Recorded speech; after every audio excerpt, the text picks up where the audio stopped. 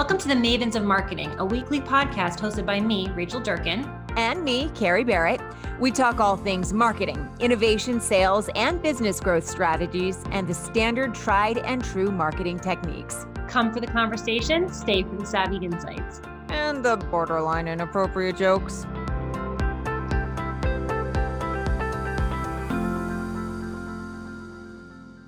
Welcome to this episode of the Mavens of Marketing. I'm one part of your co-hosting duo, your lovely co-hosting duo. I'm Carrie Barrett, joined by the also lovely and talented Rachel Durkin. How are you?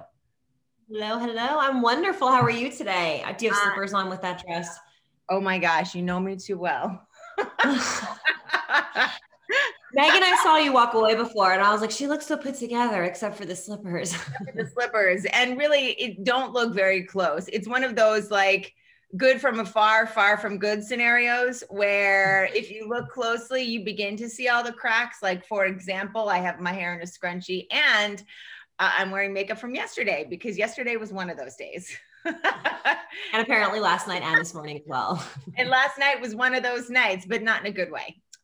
With that said, we are so excited to talk to our lovely guest today, Meg Ugenti. How are you? Hello, ladies. You both look wonderful. Thanks for having me. Well, we're super excited to talk to you. You want to take a quick moment and introduce yourself to the audience, let them know what you do, and of course, by that account, what we're going to be talking to you about today as well. Sure. So Meg Ugenti, I am part of Focus USA. We are a data and analytics company that specializes in digital and direct marketing solutions. So helping you understand more about your ideal target audience and then how to reach them through digital and direct mail solutions.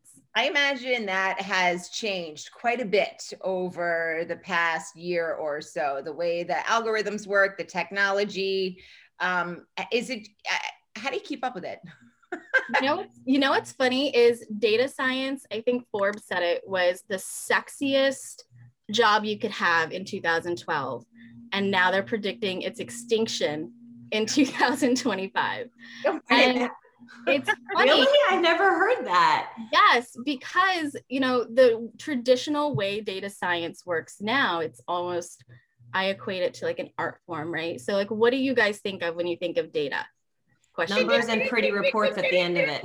Yeah, right. So you think reports, numbers, graphs, all of that kind of stuff. When I think of data, I think of people, right? So what we do is really people-based marketing. Think about your grandmother, think about the last time you moved, your kids, all of that.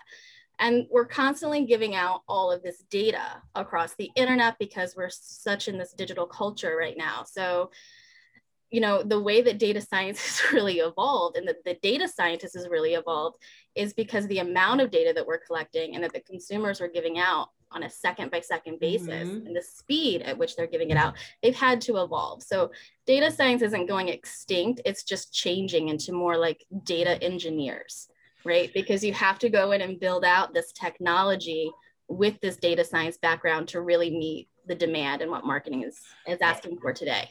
And I also remember, I'm not going to date myself, but like back when I was in college, when we looked at like the audience DNA, it was like sex, occupation, income, all very tangible data points. And now it's behaviors. It's all about behaviors, right? So talk to us about, for those marketers who are not using data effectively, like what could they be doing if they, kind of just opened the box inside? What's really funny is a lot of people don't know a lot about data and how much data they already have access to. So when you think about data, you think about first party data, right? That's the data for subscribers that have opted into you. That's your customer list. That's your brand asset, right? You have second party data. So that's somebody else's first party data that's used in almost like a white room scenario where it can't be contaminated, but you have usage rights to it. Then you have third party data. So that's with a company like Focus USA that has all of this aggregate data that you can use to enhance or build lookalike models to reach people that look like your customer. But what's cool about now is that there's this whole fourth scenario that's zero party data. Have you guys heard of this? I haven't. So zero party data is preference data. So that's data that the consumer is willingly handing over to you to tell you exactly how to engage with them. So you're getting that data from chat box, you're getting that data from survey information, you're getting that data from just what's happening on your website, how long are they watching your video. Those are all data points that you can collect now for free, right? So I've actually been using that type of data and I didn't know what it was called. You didn't know what it's called, zero party data. It's there. Now I'm going to be fancier when I'm talking to people. So I was going to wait for later in the podcast to talk about this, but since you brought it up, the iOS updates cause major changes. Now, if you're on your phone, especially if I don't know if it's on Android, but when I'm on my Apple, I'm constantly getting asked, do you want this app to share your data or collect your data? And you can opt out. And I understand that most people are opting out of this. So how is that affecting, what changes are happening that are affecting your industry right now? So our industry is all about predictive modeling, right? Figuring out past behavior to predict future behavior. And you do that through all of the data that's collected through apps, right? That's like the real-time data that's used to build out these intender models. So with the iOS update, allowing all of these individuals to opt out, well, number one, that's really great for preference information. You know that that's not a channel you need to be reaching them through. You need to figure out a different way to engage with them and a different experience to cultivate for them. But what's challenging about that now is you have less and less data to work with. Apple is also coming out with the Mailbox Privacy Protection Plan, which means that you are no longer allowed to send emails to somebody. They're going to strip your pixel information that's going to collect user information. So for people that are sending out even first-party emails through a MailChimp or whatever it is to your own customers, if it's through their Apple Mail app, the Apple Cache is going to open your email and scrub all of your pixel information.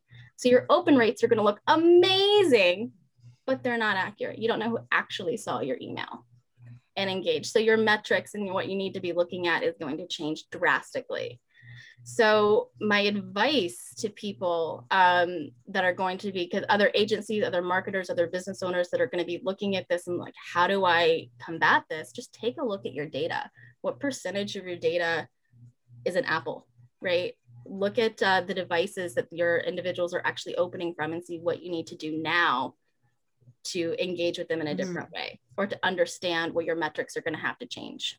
And also when you're looking at the rates, make sure that you're taking the changes into account. I have clients that will say, oh, my open rate skyrocketed or plummeted, and it's not always user behavior that's causing it. It's also often algorithm shifts that create those issues, right? 100%. And I think a lot of the changes that are happening right now is people are really gravitating from multi-channel, where it's one audience through multiple channels or cross-channel, if you will, to an omni-channel. So you're looking at all of these different touch points and tactics working together and interconnected and integrated in a way that's creating an entire user experience or customer experience or digital experience, which is all the same thing, right? In the past 18 months, it has been. So just really understanding that at the end of the day, what are you trying to accomplish? What is your intention behind this campaign? That's always about the touch processes I talk about. I always preach 9 to 13 touches to engage your audience, and that shifts depending on the industry you're talking to. But if I have an open rate at one point in the touch process and then a different open rate at a different point in the touch process, I'm okay with that depending on what the behavior is and how many times someone's been touched and where they are in the funnel. So you're speaking my language. Carrie, I'm sorry, I interrupted you. I know you have a question. No, not at all. I was busy listening to you talk about how many times someone has been touched. And I was like, I feel like this is another conversation, but it's not.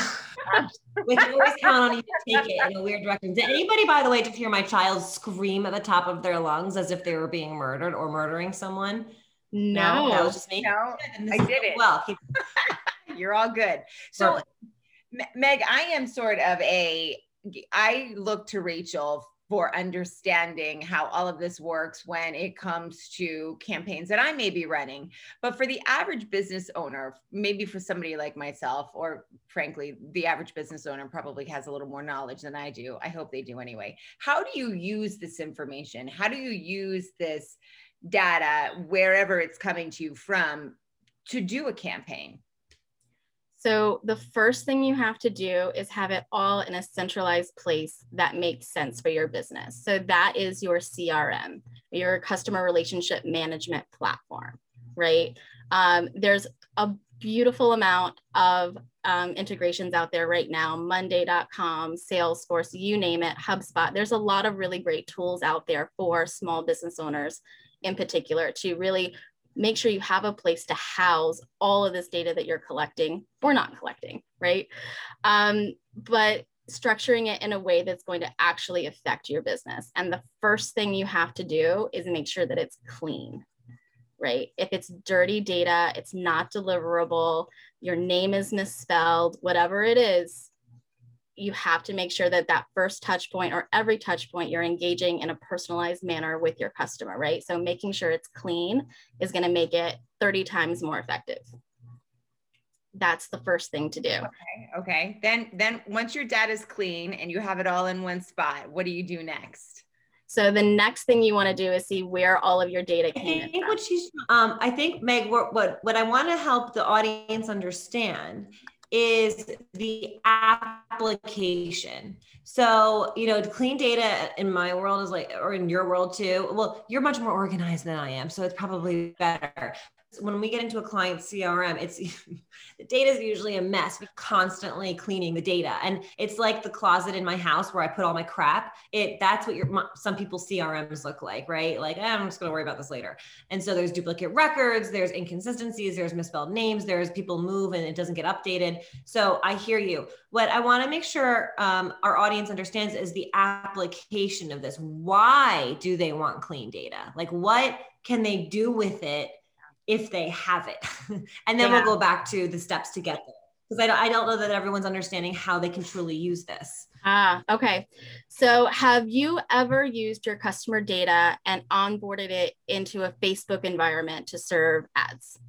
Yes. Okay. If you have dirty data, you're going to have a much lower match rate than you should. Got it. Okay. Right. Why don't you explain what a lookalike is? Like, what is a lookalike? So a lookalike is where it's really funny because there's a lot of different ways and there's two kind of lines of thought on this. So the idea of a lookalike model is you put your data in, you match it up against another database, whether that's Facebook data, whether that's Google's plethora of data, whatever that is. And then they use all of the information they know about the individuals that match their database to predict a lookalike audience that looks like your data. So using past behavior to predict future behavior. They have all of this behavior data, all of this insight knowledge on search activity, whatever it is, on their own databases to then go out and build a lookalike model on their platform. The difference is with that is that you never see that data. You have no idea who those people are until they reach the lower magic. It's magic, right? It's funny because we were talking about data scientists earlier and they were considered like magicians back like 2010, 2012. And now AI is really kind of pulled in let me make this easy. Let me make this more accessible to the small business owner or to, junior, quote unquote, I don't want to say lazy, but like maybe not as efficient data scientists coming into the market now. But the lookalike model is extremely powerful, not only in building out lookalike audiences who look like your customer, but maybe if you have lapsed customers, right? And you want to see, okay, who can I re-engage with? Who's that low-hanging fruit? Who's going to be most likely to re-engage with me? Predictive modeling and lookalikes are used in that scenario as well. And Meg, the reason I feel like companies like yours are so important. So the most accessible to lookalike concepts are on the social platforms, Facebook, LinkedIn. You can load your data up or video for 10 seconds. I want you to then target conversion strategies to people who look like this, right? So that's how they aggregate and create data to create lookalikes to further campaigns. However, and we've talked about this on our podcast, a lot of times, that in marketing, in your brand assets, the danger with social is that you're renting your followers, you're renting those eyeballs. But with email, you own it, right? Once you own someone's email address, or you build your email list, you've got an asset there that can't be taken away from you. And so maybe I'm just saying this the wrong way, but it's very hard to get contact information that's clean from lookalikes, or if I say I want people who are buying a home or just had a child or had this life event.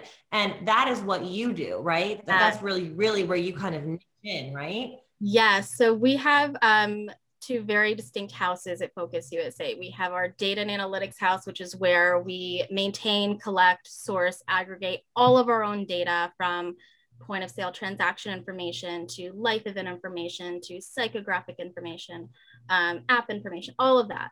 And then we have our media side, which is where we actually do our campaign execution to reach that audience.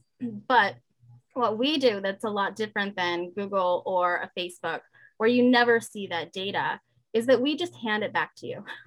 That's you see exactly who your lookalike audience is.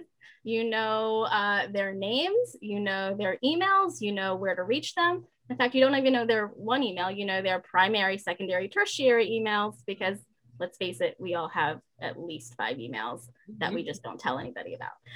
So it's for the weird stuff that you buy online. I get it. Exactly. So it's one of those things where it's very transparent, and we have built out a lot of tools specifically for our clients to make their lives easier. If they don't understand a lot about who their audience is right now, so maybe you don't need a lookalike audience yet, you need a profile analysis to understand in depth, more deeply, who your customer is, what they're buying, where they are online, to really inform your message, right? Which is kind of like that next step in an omni-channel campaign. And we do that in real time. You upload a file, and within an hour, you get a very detailed report. And the next day, you get a call from a data scientist that's going to explain everything to you. So we've built out a lot of solutions like that has made data as transparent as possible, not only for the consumer, right, who's opting into the database, but for the marketer that's utilizing the data as well. And then you can just take that list and put it right into your CRM, and it's already clean for you. And it's already clean. And in fact, I'll even score it and tell you who to use on Facebook, who to use on Instagram, who to use for email. And it takes a lot of the guesswork out of it. So all of those numbers, think of it like paint by numbers. Now you can make this beautiful marketing campaign that's kind of already ready to go for you. So for our audience out there, then I'm going to switch over to target market. What does something like this cost? Like if they want data, so Facebook, in my experience, the minimum ad spend, so which is very different than what you're doing, but it's just one option, would be $500 a week per ads. In most social campaigns, that's where you need to start, and then it can skyrocket from there. So what does something like this cost audiences? So like a simple profile analysis, just to get a deeper understanding of your customer, is like $300, right? If you're doing predictive modeling at any like minimum scale, I would say you're looking at probably like a $3,000 to $4,000 spend.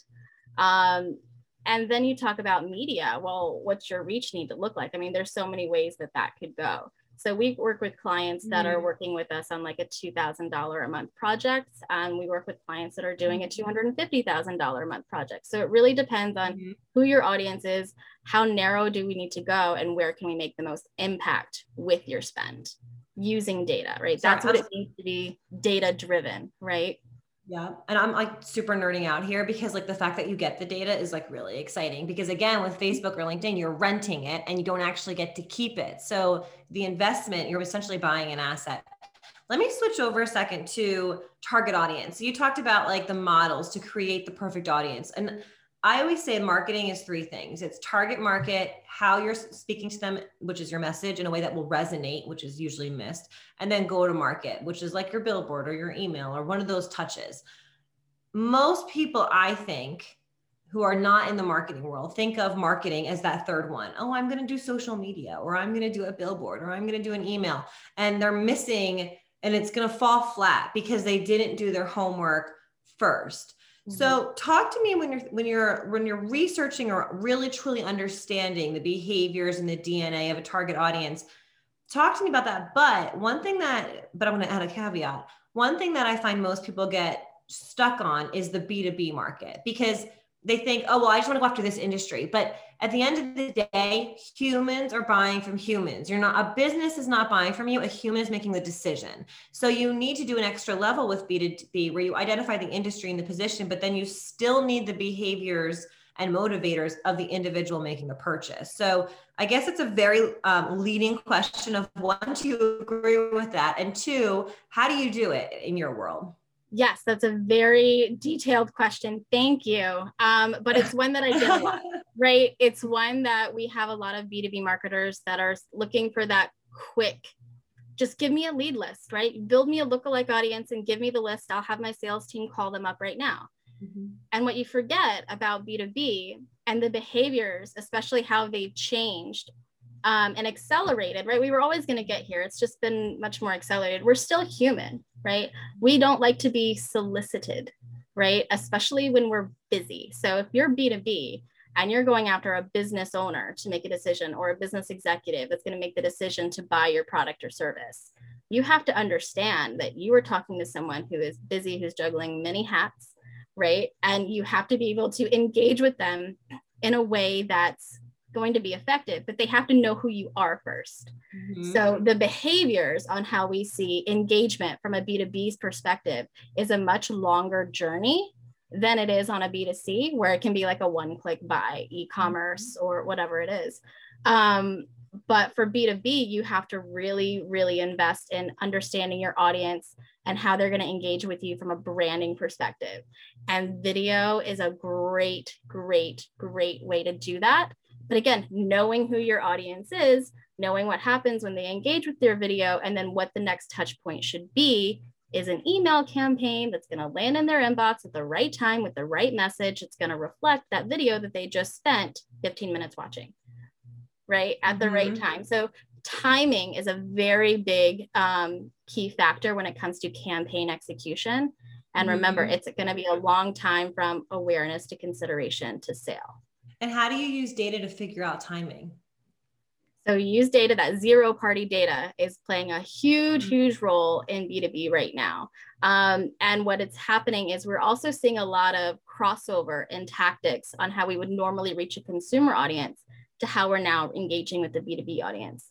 You guys have heard of over-the-top TV, OTT, connected TV, all of these things, because everybody's cutting the cord, right? And you want to show video in a place that's in their family home.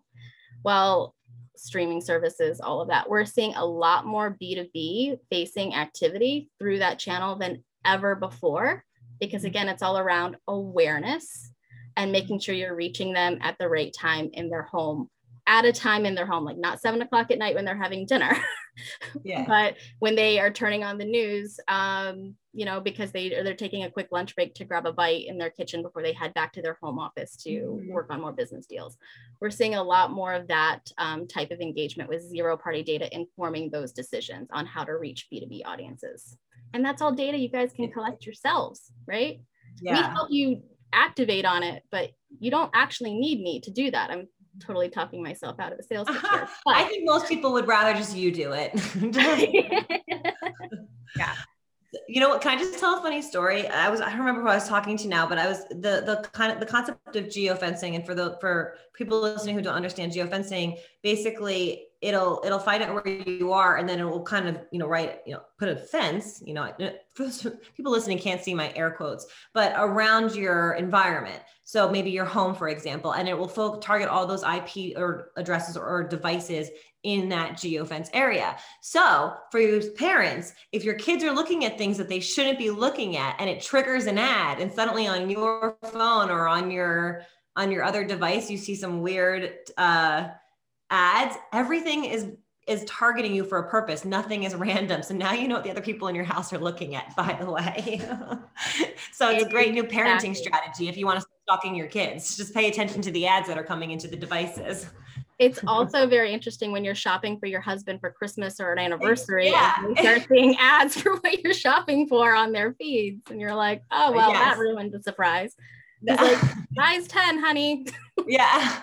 Actually, now that's a really good point. Next time I'm going to start looking for all of the things that I actually want, so they start popping up on his feed to buy them for me. Exactly. I just figured out Christmas this year. We do that when we're targeting for anniversary gifts, right? We have a lot of like florists and stuff that we work with, and we're always targeting like anniversaries that are coming up. And that's a great tactic. Yes, absolutely. It's smart. I'm really seeing the practical application outside of business for this sort of thing. Carrie took nothing away from this from a business standpoint, but now she knows how she's going to get the anniversary gift she wants. And to tell if her children were looking at inappropriate content online. That too. Okay, I wasn't going to say it out loud, but that too. So Meg, tell our audience, where can they find you if they, this is a lot. I'm sure you have a ton of content out there to further educate everybody on how they can apply this information, but tell us a little bit about where they can find you and all that good stuff. Yeah, of course. So you can find me on LinkedIn, and you can all just type in my name. There's me. I will show up. And then I'm also on our website at focus-usa.com. If you're interested in learning more, just getting more educated, we actually do host a monthly roundtable called Coffee and Conversions, which is basically a virtual roundtable built for marketers by marketers. And our lovely Rachel is actually going to be on later this month. So please sign up. Very excited. And let me just say one thing, Carrie, how much our game is like shot compared to Meg. So like, I'm going to be on her event, and I get like a mug and a purse holder and like a Starbucks gift card. Like, thanks for coming. And like, you're on my podcast is like, I'm putting my makeup on last night, and like, it's totally a different vibe. Are you saying we may need to up level our game a little bit? I think that I actually saw, I was like, I'm a little bit ashamed, but I think, so take nothing away, Meg is much more organized than we are. I think most people are I know they're much more organized than I am. I won't speak for you, but I can surely attest to the fact that I have no doubt she's better than I am. Oh my gosh. No, it's all about the experience, right? Creating an experience for someone. So, and I collected data because now I have Rachel's home address. So there you go. That's very smart, Meg. So now she's geofencing me for just like different types of things. And you are all going to start seeing coffee and conversion ads start popping up. It's going to happen all over. I do get that. So really, it's just all about her building up her data. She's like, hey, what color pajamas do you like? Wait, so what's your user experience today, Meg?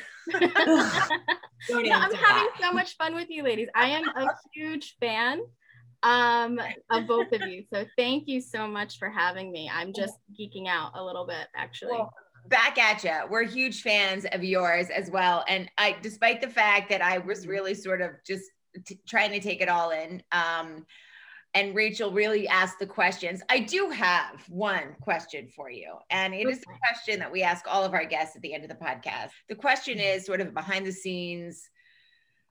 Let's understand who Meg is as a person or some parts of her, I guess. What's the weirdest thing that's ever happened to you? Business or personal? The weirdest thing that's ever happened to me. So not the best thing, not the worst thing, the weirdest thing. So I attract very awkward situations in my life. Like it follows me. I don't know why. So I guess I'll go with like the most bizarre weird thing that happened to me. I was 18, just graduated high school, and I was going to India with my boyfriend. First trip ever out of the country. We're going to India with my boyfriend to see his mother, who just opened a restaurant there. Great. Typical like 18-year-old summer vacation, right? So we have to get into one part of India in Mumbai, and then we have to travel to another part in Goa where her restaurant is. And the taxi driver drops us off at the wrong airport in Mumbai. First time ever out of the country. And we're like, okay, what do we do now? We have very little money, and we're like, okay, well, we're gonna take a rickshaw, this like little like open taxi to this other airport. And we're like, sure, like it'll be fine. They're not going to take advantage of two young Americans. Like, that's never going to happen. Naive and stupid. But anyway, we get in the rickshaw with all of our luggage, all of our possessions, and they pull down this random alley and they ask for the money now. And we're like, no. So somehow we get them to actually take us to the airport, which again, we could have walked to like 2 minutes away. And then before I know it, my boyfriend is sprinting out of the rickshaw. Like I thought he's just leaving me here with like these two like strange men in a strange country with all of my luggage. And he's going to the police officers that he sees to make sure we're in the right place. before he gives them the money. So like we finally get there, we make our flight, and I just like start like, oh my God, we made it. Yeah. Fast forward to now, that boyfriend is my husband and the president of Focus USA. And yes, that was probably. So I like his calculated, like, do I go to the cops or do I leave her behind? Yeah, and it was exactly. That should have like informed my decision. And you know, the more we get to know each other, the more you'll realize like every international travel story I have, it's a very similar situation. Like it's a very similar disaster. I can't even tell you the honeymoon story, but like, oh my God. Yeah. Well, you made it. And how was the restaurant? It was wonderful. There you go. Considering I never had Indian food before. Nice. So it was great. That's awesome. You have to be, I'm not a spicy food person, and I've been to Indian weddings, and you have to be very careful. Mm-hmm. Yeah. Because it can go from 0 to 60 very quickly in the spicy world. I just carry around milk with me when I'm at the wedding. 2.6 seconds. Done. Yeah. Very cool. Well, I'm very excited to meet your husband. Maybe not travel with him, or if we do, we'll just stay in a resort contained environment, but it'll be really fun. He's the good one. I'm the disaster. Like, yeah. Oh, so stay with him. Stay with him. You got to kick me to the curb. Like it just, it's trouble will follow. Get rid of the dead weight. Meg, you were amazing. Thank you so much. Thank you guys. It was a pleasure to talk to you. And to our audience, thank you for joining us for this episode of the Mavens of Marketing. We'll see you back here next week. Same time, same place. Bye. It's a teaser. Coming up on the next episode of the Mavens of Marketing, we are speaking to Henry Kaminsky. And if you don't know who he is the brand doctor. So he's going to give us top 3 tips for selling on social media and turning followers into clients. It's coming up.